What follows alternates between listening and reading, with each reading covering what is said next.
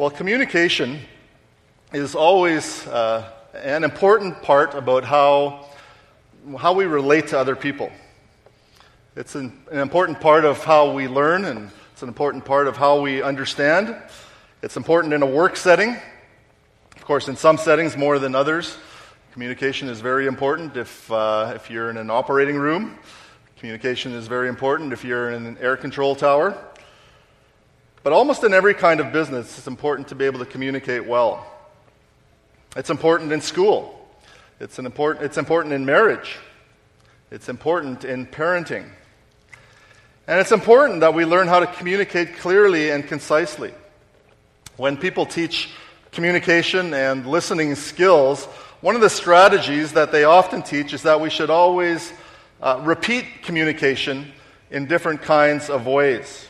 Or another strategy, when one person is giving instruction, is for the other person to repeat those instructions back to ensure that those instructions have been correctly understood. What I heard you say is that I should turn left over at the Johansson's Red Barn, or whatever it is. Is that what you said? Did I hear you correctly? And that sort of thing ensures clear communication. In parenting, communication is especially important because children can be preoccupied with many different things as we try to talk to them and give them instructions. And along with that, children have an uncanny knack of, and I would add conveniently, being able to tune out instructions, especially any kind of instructions that might take them away from play.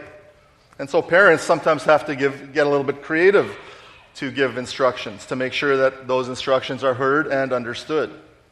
Sometimes including consequences as part of those instructions can be a good motivator. For an example, brush your teeth, or you'll be using your toothbrush to clean the grout in the bathroom tiles for the next month, just to use a very hypothetical example. But communication with children and with adults can get a little frustrating sometimes when we think we've communicated clearly and we think, and we've even repeated it, sometimes over and over again, and yet that communication has not been heard or heeded for one reason or another. At worst, our frustration can turn into a more sinful response. But if we manage to maintain our composure, we might try to give the benefit of the doubt and try yet one more time. We might try to say the same thing again, only in a way that makes it, this time, very plain. One of the greatest lessons of parenthood is that it gives us a better understanding of God and His relationship to His children. Because when it comes to the relationship between us and God, now He becomes the father and parent, and we become the children that often have a hard time understanding our Heavenly Father, or even more to the point, obeying our Heavenly Father. He has communicated to us, He has revealed His will to us, and yet we are oftentimes are slow to understand and slow to listen. And that's why one of the greatest attributes of our Heavenly Father is in how He is so patient with us.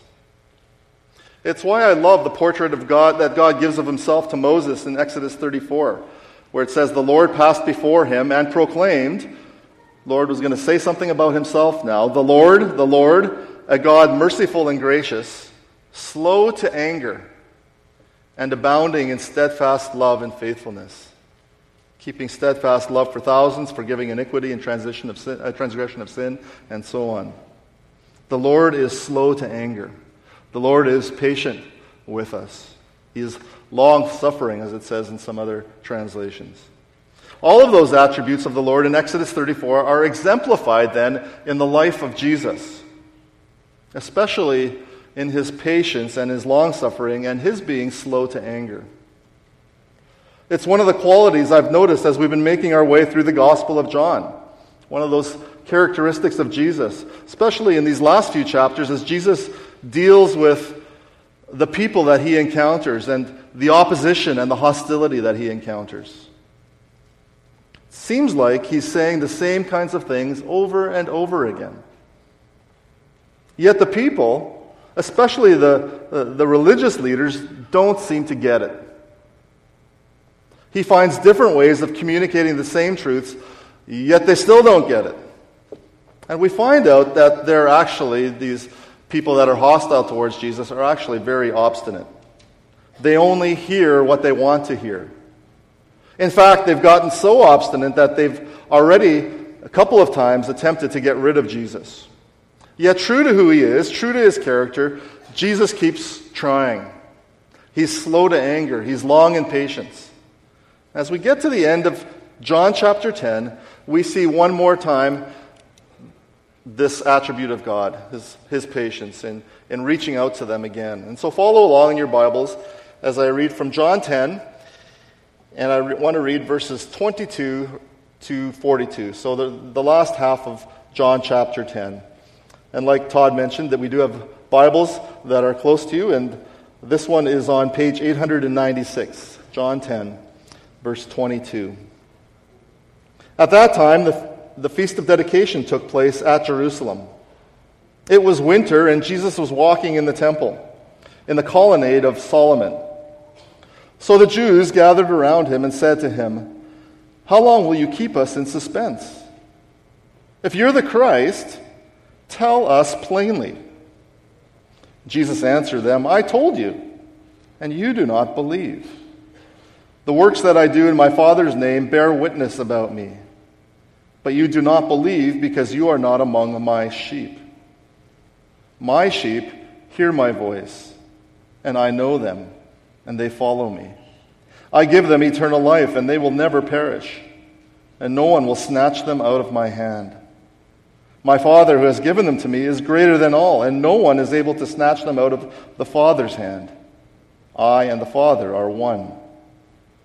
The Jews picked up stones again to stone him.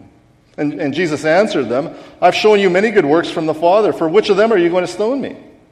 And the Jews answered him, "It's not for a good work that we are going to stone you, but for blasphemy, because you, being a man, make yourself God." Jesus answered them, "Is it not written in your law, I said, you are gods? If he called them gods, to whom the word of God came, and Scripture cannot be broken, do you say of him whom the Father consecrated and sent into the world, you are blaspheming because I said I am the Son of God? If I'm not doing the works of my Father, then do not believe me.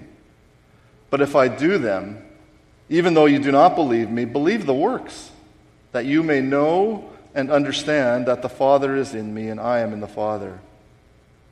Again, they sought to arrest him, but he escaped from their hands. And he went away across the Jordan to the place where John had been baptizing at first, and there he remained. And many came to him, and they said, "John did no sign, but everything that John said about this man was true." And many believed in him there. Our Father, we thank you for your most holy word. We thank you that it is always relevant. We thank you that it is packed full of theology and truth, but that there are implications for us.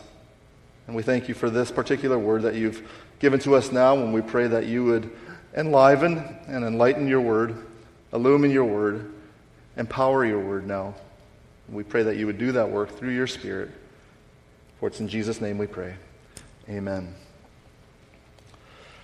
Well, after this passage, we've been in the Gospel of John for a while. We're going to take a little bit of a break in the Gospel of John and resume a little bit later on, and we'll go into something else here in the summer and the fall. But the end of chapter 10 is kind of a good break because it marks the end of this back and forth between Jesus and the Jewish religious leaders that's been going on really since chapter 5, all the way through to this point. After this, starting in chapter 11, Jesus is going to really hone in on the cross and on his crucifixion and on his pathway to Jerusalem again. He's going to leave and come back, and then ultimately to the cross and his impending death and resurrection. Jesus has done some astonishing and amazing miracles there in chapters 5 to 10, but even those have all been efforts by Jesus to show that he is truly the Son of God. That, as chapter 1, verse 1 says, the first verse in the Gospel of John, that the Word was with God and the Word was God. And that Jesus, as it says in chapter 1, verse 14, a little later on, was the Word made flesh. And it's that fact that the Jews kept pushing back against. They could not bring themselves to believe that. They would not bring themselves to believe that Jesus is God. In fact, that claim to them was outright offensive and blasphemous. Yet Jesus is driving that point home over and over and over again. And the Jews are rejecting that point over and over again. And that's sort of a really oversimplified summary of John 5 all the way through to John 10. And we see that here in this section too. Verse 30, Jesus says, I and the Father are one. He's making that claim again. But the very next verse, verse 31, the Jews picked up stones again to stone him. They didn't like that truth. Verse 38, Jesus says, the Father is in me and I am in the Father. Verse 39, again, they sought to arrest him. That's just how this goes. That's the kind of response that Jesus elicits through his words and through his actions, through his works. But also scattered in these chapters are responses of faith. There are those people who believe to one degree or another. And we see that there at the end of this section again. And that's where you want to make sure that you end up. That the result of your encounter with Jesus is that you believe. That you have faith that he's the Son of God who came and who died and who rose again for you. And like I said, what stands out about Jesus, even in this section, even after these Jews kept attacking Jesus and kept trying to get him to discredit himself, is that Jesus is gracious and that he keeps reaching out to them. Keeps reaching out to them to come to him and to believe. That's what we want to see here. That's what makes Jesus worth following. That's what makes Jesus worthy of our worship. And so let's be looking for that as we walk through this last encounter. Let's be looking for Jesus to reach out his hand as our Savior and as our rescuer and as our deliverer, our protector, our preserver. We get the setting for this right there in verses 22 and 23. A bit of time has passed here between verse 21 and verse 22, and we don't know how long of a time. It's probably maybe a couple of months. But Jesus is back here in Jerusalem, and he's back in the temple. He had left the temple back at the end of chapter 8, the last time that the Jews had picked up stones to throw at him. And then he went off into the Judean countryside for a while, but now he's back in Jerusalem. And we read that it's winter, and it's during the Feast of Dedication. So just a little historical side note here. The Feast of Dedication is now known in Jewish circles as the Feast of Lights, or might be better known to you as Hanukkah. It's actually not an Old Testament prescribed feast. It marks a time in between the Old and the New Testament when someone named Antiochus Epiphanes tried to get rid of all of Jewish worship. Process called Hellenization. They tried to bring Greek culture in, and they tried to institute in the temple even Greek worship. And so this feast celebrated the overthrow of those efforts by some Jewish zealots, led by a man named Judas Maccabeus, or Judas Maccabees. Anyways, that's just the history behind what John is using to tell us when this happened. There might be some symbolism in there as well, as Jesus fulfills the reason for this feast, as he becomes the spiritual deliverer for the Jews and for all people.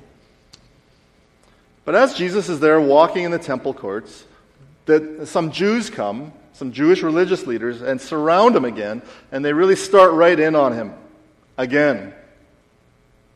And by the way, just need to know that even Jesus putting himself in this situation is a signal that Jesus is reaching out to them. It's not like Jesus just decided to go for a stroll in the temple and then he gets accosted. He knows that his being there was going to lead to this confrontation. He engineers for himself another opportunity to do what he came to do, to seek and to save the lost, even though his interrogators are filled with anger and hatred and hostility. But that's no obstacle for Jesus, who, of course, is on a higher mission from his heavenly Father. The opposition is not an obstacle for Jesus. It's an opportunity. It's an opportunity for his grace to shine forth again. But the Jews surround Jesus and they demand an answer for him. They say, "How long will you keep us in suspense? If you are the Christ, if you're the Messiah, then tell us plainly." And that's what starts this whole encounter. It's basically them saying, "Come on, Jesus, tell us clearly. Give it to us straight." And to see why they're asking it like this, we have to look back up at verse 6 in that last section that Pastor Andrew talked about last week. And Jesus is using the metaphor here of a sheep and the shepherd, and how the sheep know the voice of the shepherd, and they follow the voice of the shepherd, and that Jesus calls himself the door, and so on. And verse 6 said, this figure of speech Jesus used with them, but they didn't understand what he was saying to them. But Jesus just kept on going with those figures of speech there at the beginning of chapter 10. And these figures are actually very understandable and very pointed. In fact, just up in verse 20, some of them thought Jesus was crazy, that Jesus was insane. But now the Jews say, "Tell us plainly." They want Jesus to say whether he's the Christ, the Messiah, mostly so they can arrest him right then and right there. They're trying to get him to implicate himself. To which Jesus says in verse 25, "I told you, and you do not believe." He's saying all that stuff that I said about the door and the shepherd who lays down his life for the sheep, that's me telling you that I'm the Messiah. It's not that his communication here is unclear. It's that they don't have faith, that they don't believe. And not only has he been clear in his figures of speech, his actions and his miracles and signs have made it abundantly clear who Jesus is. 26, the works that I do in my Father's name bear witness about me, but you do not believe. There it is again. And so Jesus has been perfectly clear in both his words and his actions. Their problem is not lack of information. It's not that the communication was unclear. Their problem is an unwillingness to repent and to believe Jesus and to obey Jesus. They're like children with their parents. They're like us sometimes with the Word of God. It's not a communication deficiency. It's a listening problem, and more to the fact, an obeying problem. And then Jesus tells them why. And what he says next is going to result in verse 31. So just take a quick peek down there. The Jews picked up stones again to stone him. So what is it that Jesus says that makes them want to do that? Well, it's really verse 30 where he says, "I and the Father are one." And to them who revered the God of the Old Testament, to them that's blasphemy. The end of verse 33 lays it out. "You, being a man, make yourself God." To them, in spite of everything that Jesus has said, Jesus can only ever be a man. But I want us to double back and to look at how Jesus got to verse 30. He says some really important things there in verses 27 to 29, things that really matter for us. We find out something about why people don't hear and why people don't understand and why people don't believe. And we find out something important about who the God the Father and God the Son is for us. First, why do some people never seem to understand?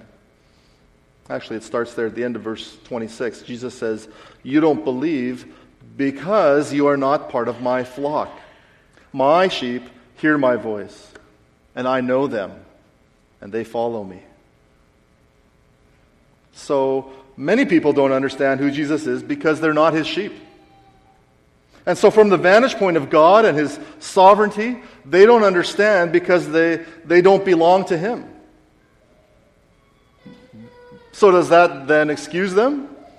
They can't help themselves? So they're not responsible? No. They're also responsible because they willfully reject him. And how those two sometimes work together, God's sovereignty and our responsibility, how those go together can be hard for us sometimes to understand. But the Bible teaches both. It even teaches both sometimes in the same sentence. Here's an example. Listen to Acts 2:23, where Peter is talking to actually maybe some of the same people that were part of this group that was talking to Jesus there in the temple in John 10. He says, this is Acts 2:22 and 23, "Men of Israel, hear these words. Jesus of Nazareth, a man attested to you by God with mighty works again and wonders and signs that God did through him in your midst, as you yourselves know, this Jesus delivered up," or that's another way of saying crucified, "delivered up according to the definite plan and foreknowledge of God." So here you have God's sovereignty. And then he says, "you crucified and killed by the hands of lawless men." So God is sovereign. This is all happening by God's foreknowledge. And yet they're responsible. You killed them. And so those two truths that we have sometimes have trouble reconciling, God has no trouble with. They're not a problem for him. It's in our finite minds that we have problems putting those two together. But both are true. The Bible teaches both. You don't believe, Jesus says, because you're not part of my flock.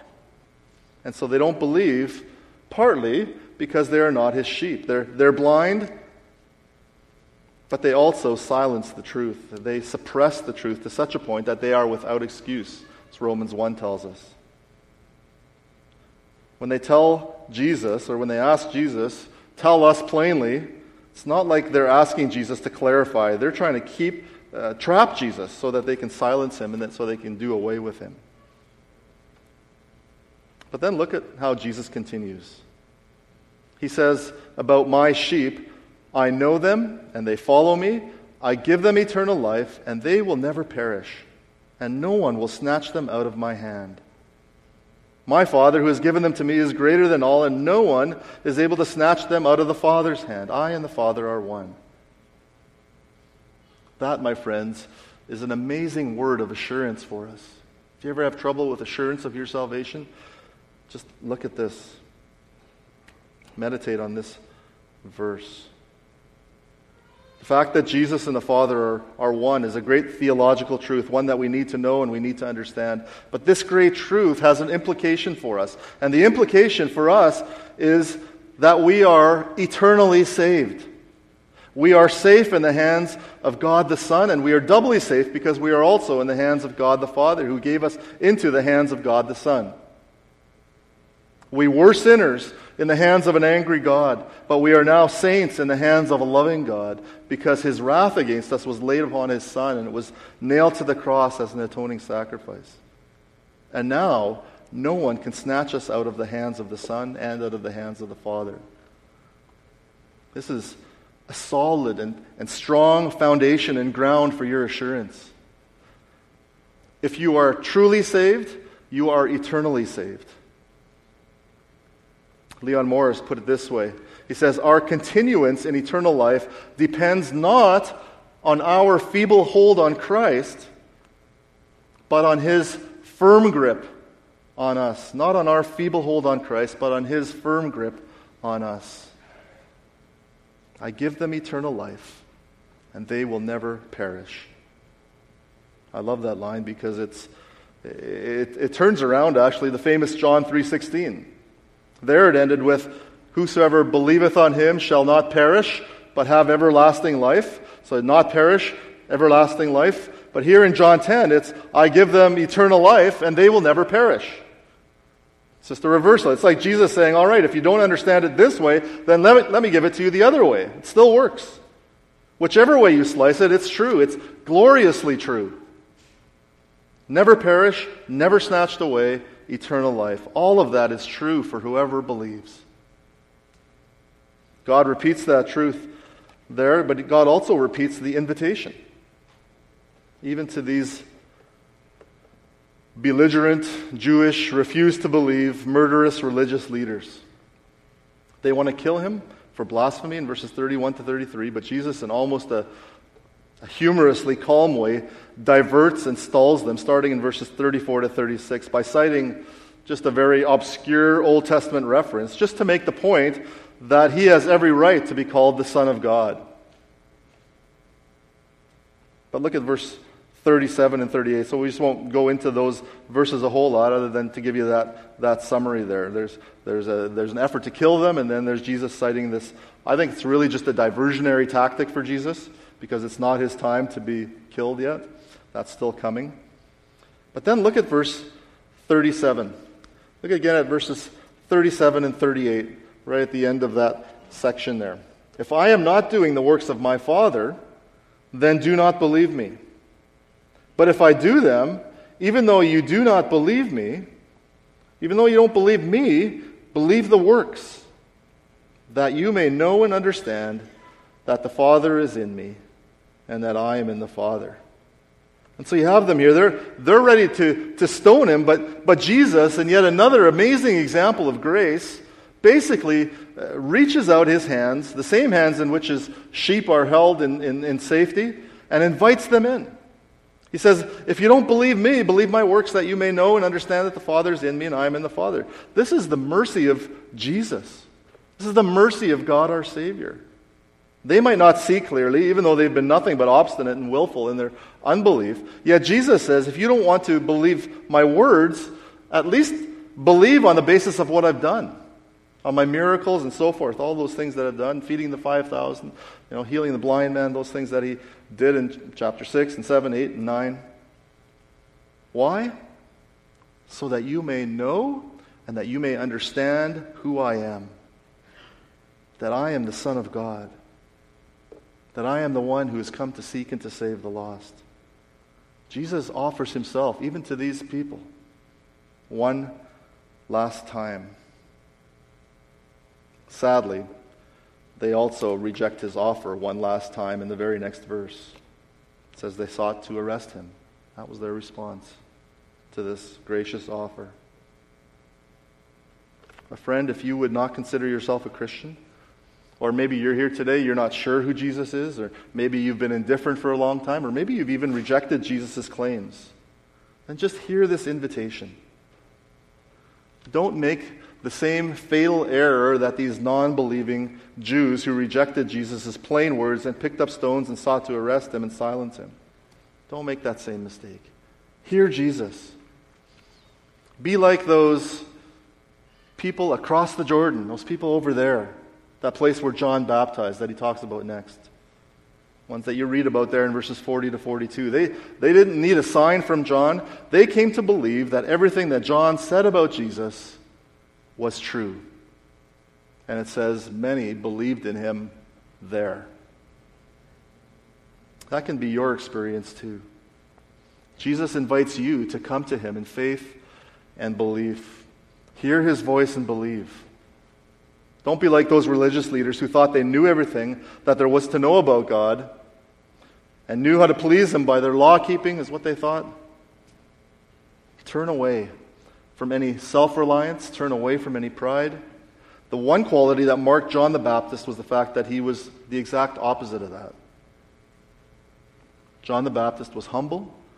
John the Baptist always pointed to Jesus as the one who was the Lamb of God, the one who comes to take away the sins of the world. Come to this Jesus.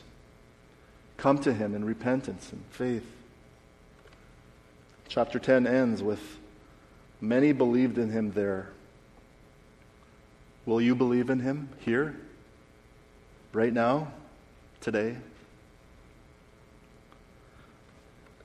Let's bow together in prayer. Our Father, we are so grateful for the theological reality and the practical reality that you are one with the Son. And it's because of that oneness that we can be secure in the knowledge that you have saved us and that you will keep us. We are safe in your hands. I pray, Father, though, that security and that assurance would not make us lazy, would not make us sluggish in our faith, but that it would help us to keep following Jesus and to keep growing in our knowledge and in our understanding of him. You say here that my sheep hear my voice, and I know them, and they follow me. And so I ask that you would increase our desire to follow you, we pray. And if there are any here today that don't know that Jesus is the way, the truth, and the life, that no one can come to the Father but through him, Lord, I pray that they would hear this invitation to know and to understand and to believe. Help these dear ones to see their sin and to turn away from their sin and to cast all their reliance on your Son and in what he did on the cross as a substitute for their sin. And now, Father, as we eat together and as we play together, as we fellowship together, Lord, we pray that this time would be used to deepen our relationships with each other and also to deepen our desire to serve one another.